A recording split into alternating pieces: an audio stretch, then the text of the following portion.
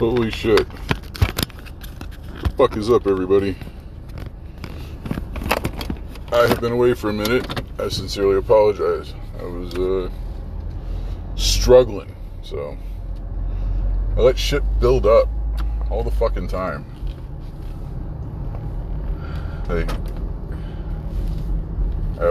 I've convinced myself that I function best when under pressure, so I try to build pressure where there is none. Definitely seems to be my pattern, at least, and I don't know if this is a bug or a feature, if it's an efficiency or a defect, it's stressful, but all of life is, so in the end I don't know how to quantify it anyway, so fuck it. But anyway, that's why I've been gone for a little bit, so let's talk about some shit. Things are really, really good, by and large.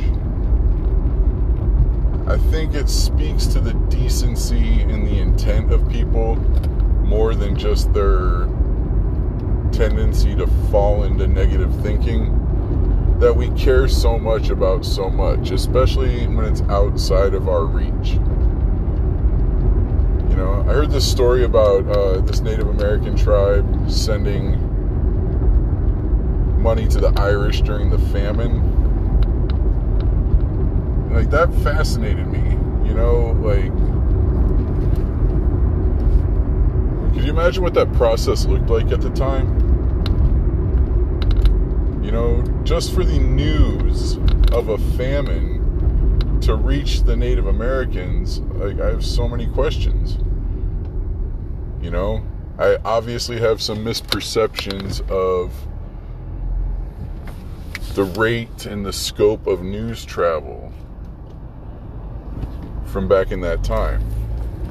And off the top of my head, I don't really know what fucking year the potato famine happened, but I know as a tribe, these Native Americans, sent money over there, which means that, in some form or fashion, they had to, give money to somebody, and that person had to carry it across the ocean and give it to the people in need. That's remarkable, So things are good. There's still a lot more of that than there is of the bad things. People everywhere give to charity. It's embedded in our culture now.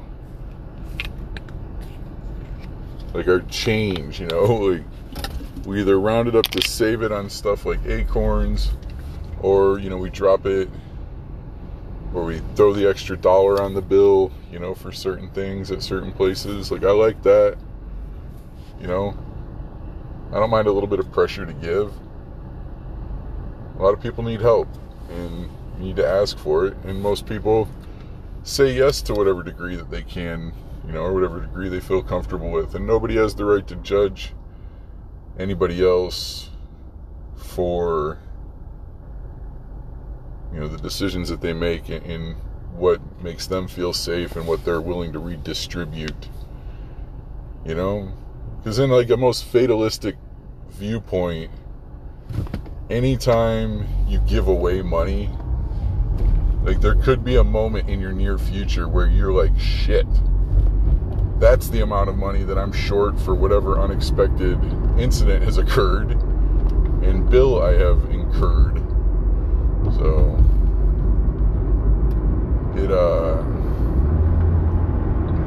it speaks to good nature that people have been decent for a long time, and that they commemorated that gratitude with a statue, which is very, gratitude's important. Anyway,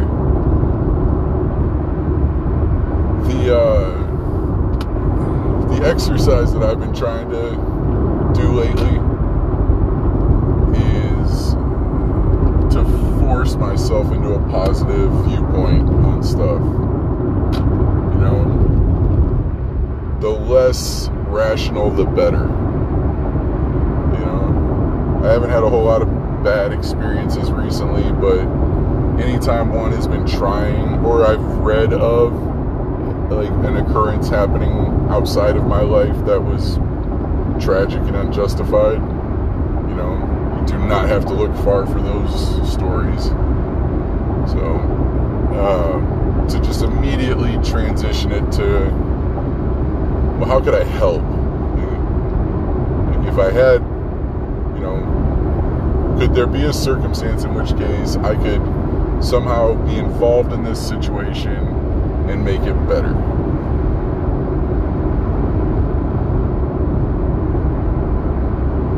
So, and if I can't, then, you know, I really try not to hang on to it too much. And that's another thing that carries with it a little bit of guilt, you know? It's weird when you, when there's just every day there's a new thing that's just tragic and heartbreaking and unthinkable, and it's impossible to wrap your mind around how these things can be permitted to happen, in a lot of cases completely sanctioned by government or law or whatever, you know.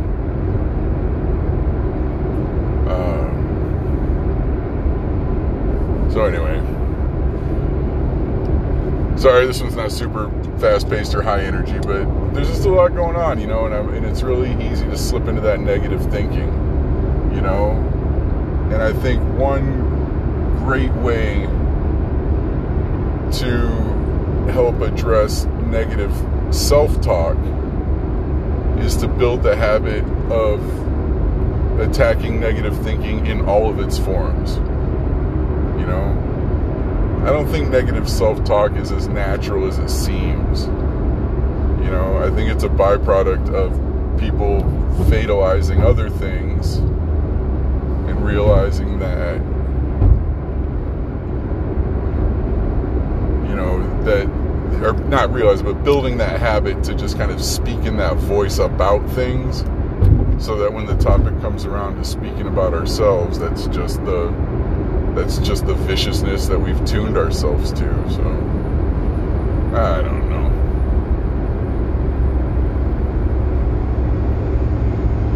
Yeah, this one's not super high energy, but I appreciate anybody listening. I'm always curious what you guys think too, you know. I love everybody's perspective, because everybody has their own strategies for trying to normalize the insane. You know, do you know how, like, perfectly factual and accurate and just scientific that you can explain certain things?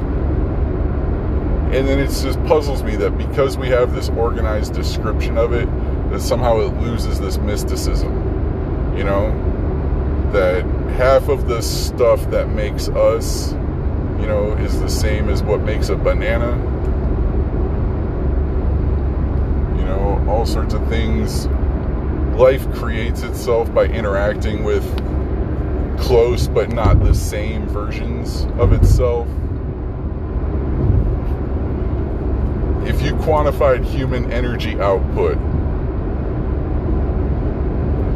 you know, like units of energy spent, and used that categorization as what we think human priorities are, you know, the stuff that we put the most physical energy into equals the biggest priority, and so on and so forth, right? Sex without reproduction is like the runaway winner. You know, calorie for calorie, humans spend more energy on the pursuit, performance, and all things that go with it of the act of reproduction without the result of reproduction. You know, because think about that. Everybody has this like number of times they're going to have sex in the world, right? Especially, like, let's use women specifically for an example, because they're the ones who can have babies. Like, a woman can have sex however many times in her life that she wants. But, you know, just a few of those instances are probably intended to make a baby. you know? Like, once you start getting into numbers like in excess of 5 to 10, like, that's a lot of reproduction, you know? It's like 8 years of your life pregnant if you have 10 kids. And my great-grandma, or great-great-great-grandma, I don't know, one of them, had 10 kids. So, yeah, I mean, just think about that on a per calorie basis. Out of all the calories that you spend, you know, on sexual activity, a few of those, you know, sometimes as little as 1, sometimes none, but like in the case of procreation, the fewest times you can do it is 1. But how many times does someone have sex in their life? You know, 100 seems really low. 1,000? I mean, there's 365 days in a year. There's decades of, you know, age of capable sex. You know, if you're married for 50 years, you know, that's 10 times a year, which isn't shit. You know, that's already 500. You know, so if you do it once a week for 50 years, I mean, you're talking 2,500 plus encounters, with one of those calorie-wise being spent on procreating. You know, that's odd. You know, there's only so much energy to redistribute, and granted, it's a great activity, you know, but at the same time, that seems like, from a budget standpoint, like if we're budgeting for energy the way we would like a budget of money, that seems strange allocation. Like, that expense report would have a hard time flying in modern management. There was a time, but anymore. Anyway, but that's weird as well. You know, no weirder than the entire environment that this reality is projected on is just this paper-thin wrap around a giant volcanic electromagnet spiraling around a star in space that is spiraling around a black hole that itself is probably moving around something.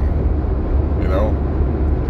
The entire thing is impossible to wrap our minds around. So the fact that we're sitting there having arguments in our heads with ourselves, in which we are treating ourselves with cruelty, or intentionally perceiving the world through this lens of just everything's falling apart and getting worse. You know, the humans have been around for thousands of years. People have been saying that the entire time. And the reality of it is that it's trending away from a challenging life. You know, modern life is challenging in its own ways, unflinching and unforgiving in every possible way, except for, you know, ancient stresses such as, you know, having to avoid getting eaten and shit like that. You know, it's getting harder and harder to die. You know, like a leading cause of death is people killing themselves. Like, that's how hard it is to die. That one of the biggest problems that we have, and one of the most statistically significant causes of death, is people deathing themselves. So,